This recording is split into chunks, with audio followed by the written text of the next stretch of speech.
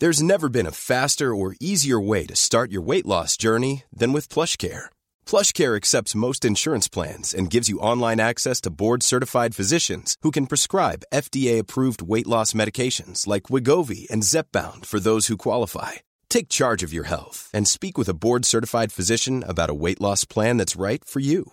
Get started today at plushcare.com/weight loss. That's plushcare.com/weight loss. plushcare.com/weight loss. Hi, I'm Lawrence Dallaglio, host of the Evening Standard Rugby Podcast, brought to you in partnership with QBE Business Insurance. The show is available to listen to now and right up to the end of the season, when the winners of the Champions Cup will be crowned at Tottenham Hotspur Stadium, and the fight for the Premiership title will be decided at Twickenham. QBE is one of the world's leading insurers, and they will help your business build resilience through risk management and insurance solutions. Subscribe and download now wherever you get your podcasts. Thanks for listening. From the Evening Standard in London, I'm David Marsland, and this is The Leader.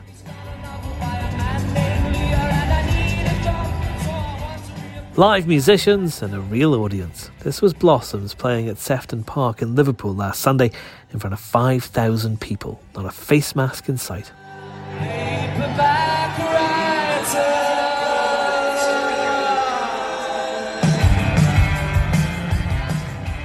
The gig was part of the government's events research programme, which is piloting ways of getting venues open and crowds back into them. The next test is the biggest yet, with a global audience watching.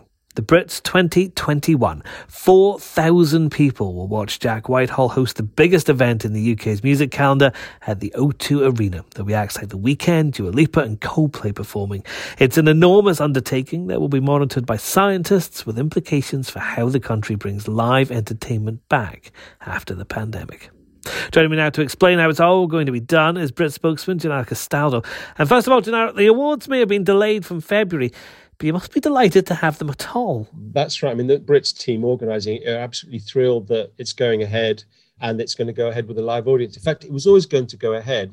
It was going to take place in some shape or form, even if it was just behind closed doors and filmed, because it's very important to celebrate that night in British music. In fact, music's been so hugely important to the public generally. You know, we've seen lots of research and a rise in music consumption generally ever since lockdown began. So people have turned to music. We know how much it means to them. So having this moment where we can all come together, celebrate, but also reflect on the past year or so, I think was important. But of course, once we knew that we were part of the pilot scheme, then that changed the whole dynamic. So what does that mean then to be part of this scheme? Taking part means two key things. One is that it will hopefully be a very important stepping stone in the return of live music at scale. So all those venues that have been on their knees around the country, in London and elsewhere, if it all goes to plan, and if the feedback and research suggests that it's been successful and you can take place and contain the spread of any infection, then it means that government can inform their future policy and start to open things up sooner rather than later. So that's a hugely important, significant. But the other thing is, once we knew it was taking place, we thought, well, how can we make it really special? How can we reflect? And of course, the obvious thing was to say, we want to invite as many essential workers as we can who have really helped to get the country through the pandemic and lockdowns these past, more than a year now. And so we decided that the best way to do that was to carry out a ballot, which took place some days ago. We've got all our guests. So there's at least 2,500 key workers and their guests. And then on top of that, there's another 1,500 or so that are from the industry. Either they're the nominees or their guests, they're the labels, everyone involved behind the scenes.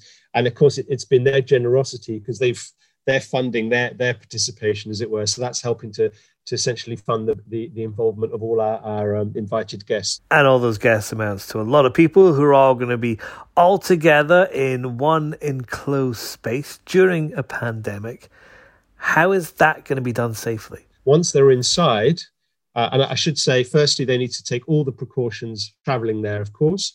They need to carry out a lateral flow test to demonstrate that they're negative, and that will actually allow them to get in on the day itself. They need to have that on their phone. So make sure you charge up your phone, of course. And then separately, they're also being invited to take part in the kind of the experiment of the actual sort of pilot itself. So they're being asked to take a PCR test before and after. So that's the stuff I guess the scientists want to get hold of to understand whether or not infection is spread as a result of that. And then they need to be part of track and trace so they can get in touch and sort of follow up in the usual way.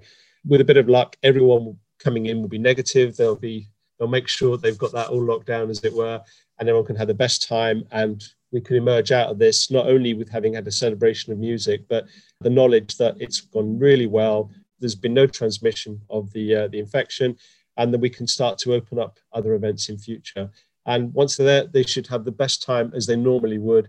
There'll be 4,000 in total. Normally it's 12,000, but we're hoping that those 4,000 will make the same amount of noise as a full capacity audience would. Oh, I'm sure they will. But then again, the O2 Arena does hold, I think it's 20,000 normally. So they're going to have to really make a lot of noise to make up for that crowd size, aren't they? And I think they will. Yeah, no, the reason we only have 12,000 normally is because there's a huge amount of staging. Normally a large part of the sort of the ground floor is taken out by obviously the staging.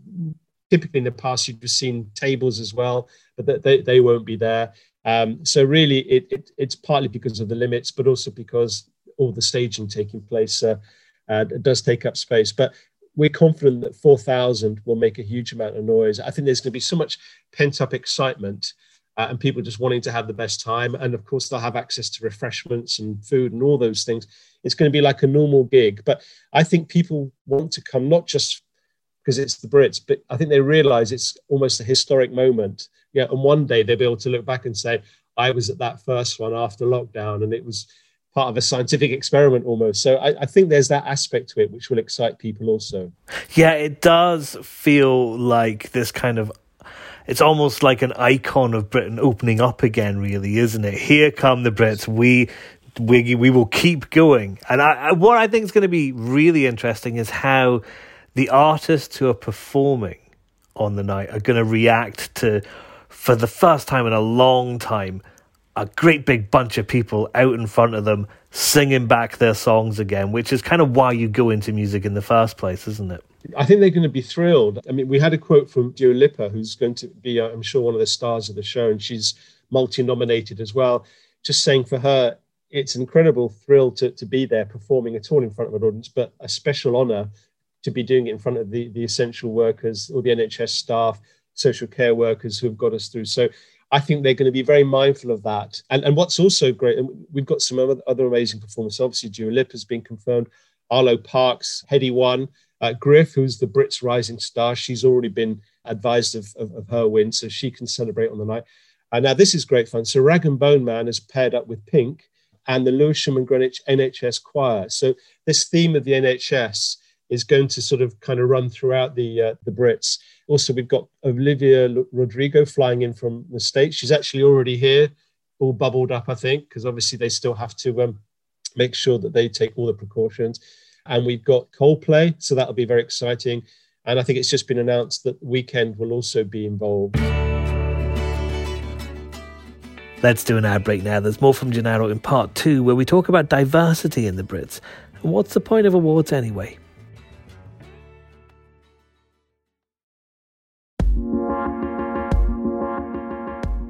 Thanks for coming back. In this part of our conversation with Gennaro Castaro from the Brits, we look at how the awards have been celebrating diversity in the British music scene. Last year, they were criticised after the shortlist for Best Album was entirely male-dominated, and only one woman was nominated in any of the categories where men and women were both eligible. That's not the case this year, as Gennaro explains. Women have done incredibly well. So the likes of Dua Lipa, Arlo Parks, Celeste, they've got 3 nods. Jessie Ware's got 2 nominations. And I think this is very significant. We've never had this before. So of the Blue Ribbon MasterCard Album Award, 4 out of the 5 nominees are women. So that's really exciting. Also, British rap, which has been flying over the last few years, rap and grime and hip hop, that's hugely represented as well. So not just the really big names that we've got used to, like Stormzy and Dave and others, but AJ Tracey, who is just remarkable because he just releases by himself. So he's very much self-made. Jay Huss, Heady One, Young T and Bugsy. So names that we might not all be entirely familiar with, many of them from London, but it's very much been their year. They've really thrived musically, at least, and they'll be celebrated. And there are loads of other nominations. So Ariana Grande and BTS, of course, that sort of Korean phenomena. So it'll be interesting to see if they win anything. Harry Styles, Leanne Havas, Little Mix, Taylor Swift, of course, the 1975 and The Weeknd. So incredibly diverse, led by British artists, international acts in there too. And I think people will want to watch not just for the performances. And Jack Whitehall, of course, who's really made the event his own, very funny. But I think they'll want to see, just all these different sort of nominated artists and hopefully get their reaction. Because previous award shows, it's been a bit stilted, hasn't it? You haven't had a live audience in there. It's not been your ideal expression of how you'd want a show to take place. So this is the first chance where you've got a big audience enjoying the performances, watching nominees get their wins, and then those artists can sort of share that very special moment with the fans. And of course, it will go out massively on social media. Our partners are Amazon Music, so that's going to reach a huge global audience as well. And we're inviting, of course, the whole country to watch. I think many people will be on ITV and ITV Hub. So the 11th of May at 8 o'clock. So we hope the whole country will be watching. And we think they will, because this is a real invite to participate, isn't it? It's a moment we've all been waiting for, to share in a live moment like that. It's interesting, actually, that you mentioned previous award ceremonies feeling a little bit stilted. I was just thinking about just a few weeks ago, actually, the Oscars and how they did everything they could to try and bring the glam back to that ceremony. They made people dress up. They made them go to different locations around the world, but it didn't seem to quite work. It didn't gel because nobody was in the same place. And I feel like we need a big, glamorous awards ceremony, don't we? We need something like the Brits. Totally. I mean, award ceremonies work on so many levels. On the one hand, they're just brilliant entertainment for all the family, all ages. There's something there, for people of all backgrounds. But it's also about celebrating British talent, not just behind the mic, where we excel and we do so incredibly well. 1 in every 10 streams around the world are by British artists, and it's a great success story for the UK and the record labels that invest in them. But at the same time, I think it's also just about celebrating that remarkable diversity that really is a feature of British music now, including all the grassroots that's been coming up. It's possible that in the past we didn't fully capture and reflect that, but that's been addressed in recent years, and that's definitely there. But I think just that sense of an audience connecting with their favourite artists, through TV, through social media, watching it performed live, when we haven't had that joy, that moment for the past year or so. And I think there's a sense of growing relief and hope that we're starting to come out of lockdown and that things might become a bit more usual and regular. So something as iconic as this night acts as a sort of a signal, really, that things maybe are changing and that hopefully we can be more optimistic going forward. Can this trickle down to other venues? Can success here at the Brits make a difference to a smaller venue, for example? Can we show, if we can do it at the Brits, you can do it somewhere else? Absolutely it can. And that's really the whole purpose of taking part in the event research programme. It's kind of understanding what conditions you need to create in order to enable any kind of concert or event to take place, in terms of the ticketing, the security arrangements, the whole process of how you communicate with the audience. So in this instance, everyone lucky to attend will be receiving multiple communications from the O2, who I should say are absolutely brilliant. And they've done the most amazing job. They've put on 500 fully trained staff who will be able to actually sort of help everybody on the night get in as quickly as possible, seated, deal with all their particular needs in a very safe and secure way. I should have said, although we've got 4,000 fans, there's going to be about 1,200 people working on the night, all the crews, all the teams involved, and all the O2 sort of gang as well, to make sure that it's going to be the most brilliant sort of night. So I think we can take the learnings from all of that, and government can certainly take that, and that will inform their future policy, and that will hopefully allow live venues, nightclubs who have been really badly hit as well, and we know that one club has already taken part in the pilot scheme, to start opening their doors again and to get people in safely with the right precautions. And even looking at things like air conditioning and flow of it, all those things are very, very important, because we know that they contribute to the infection maybe sort of being passed on. So it's understanding all those things, getting people queued up and in a certain way, and leaving and exiting in another way. just getting those sort of flows. And of course, the more we do this, the better we'll get. And it'll probably become part of our new normal where things will never quite be the same again. So for example, with ticketing as well. So all the names of the people that are going to be coming along that were successful in the ballot and others who have acquired tickets to get in from the music industry, that's all been passed on to the O2. So the O2 have made sure that they've kind of created a digital ticket, and people download their app, all the details will appear on their app, so that when they turn up, all they have to do is show their phone, and they'll be scanned and they'll get in. So I think we're not going to have any more paper tickets sort of going forward, and that will have other brilliant knock-on benefits because it should prevent kind of the secondary ticket market and all the people sort of selling tickets outside that you once used to get. So that's great news for fans as well, that it means that it should avoid all the problem that you get with that. So I think we've suffered a great deal. There's been lots of really bad things happen, and obviously people that have lost loved ones have felt it more acutely than most. But hopefully there'll be some good things to come out of this in terms of how we move forward as well, and learn and make experiences even better going forward. And is there anything else unique about this that's taken place? Well, one thing we always pride ourselves about is that we invite a leading designer to sort of design the BRITs statuette each year. We've had great names in the past, like Damien Hirst, for example, and Vivienne Westwood. But this year we've done something slightly different. Again, I think shaped by our BRITs co-chairs.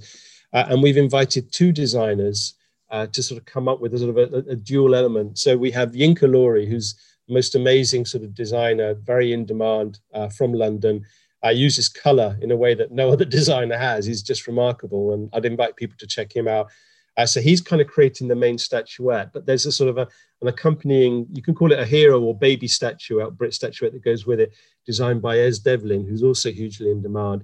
And the idea is that anyone receiving the main statuette is given this secondary one that they can then pass on to a hero of their choice, whether that's a frontline worker that they happen to know or they've heard about, somebody else who's done something remarkably selfless, or it could be a family member, but somebody that they think deserves that bit of attention and praise and acknowledgement for what they've been doing these past few months. So we think that's a really lovely touch.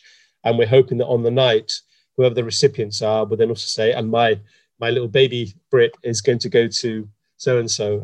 And it's this idea of trying to connect with the community, recognizing the sort of heroic commitments and contributions that so many people have actually made, from the NHS sort of frontline workers and social care workers to people collecting all our waste, and transport workers, our teachers, everybody involved in keeping the country going during lockdown. So that's a bit of a twist this year, which we hope will go down nicely, and I guess we'll carry on in future years as well.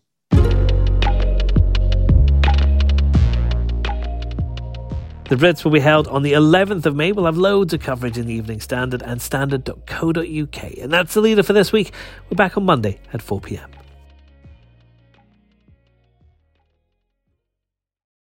Hi, I'm Lawrence Dallaglio, host of the Evening Standard Rugby Podcast, brought to you in partnership with QBE Business Insurance. The show is available to listen to now and right up to the end of the season, when the winners of the Champions Cup will be crowned at Tottenham Hotspur Stadium, and the fight for the Premiership title will be decided at Twickenham.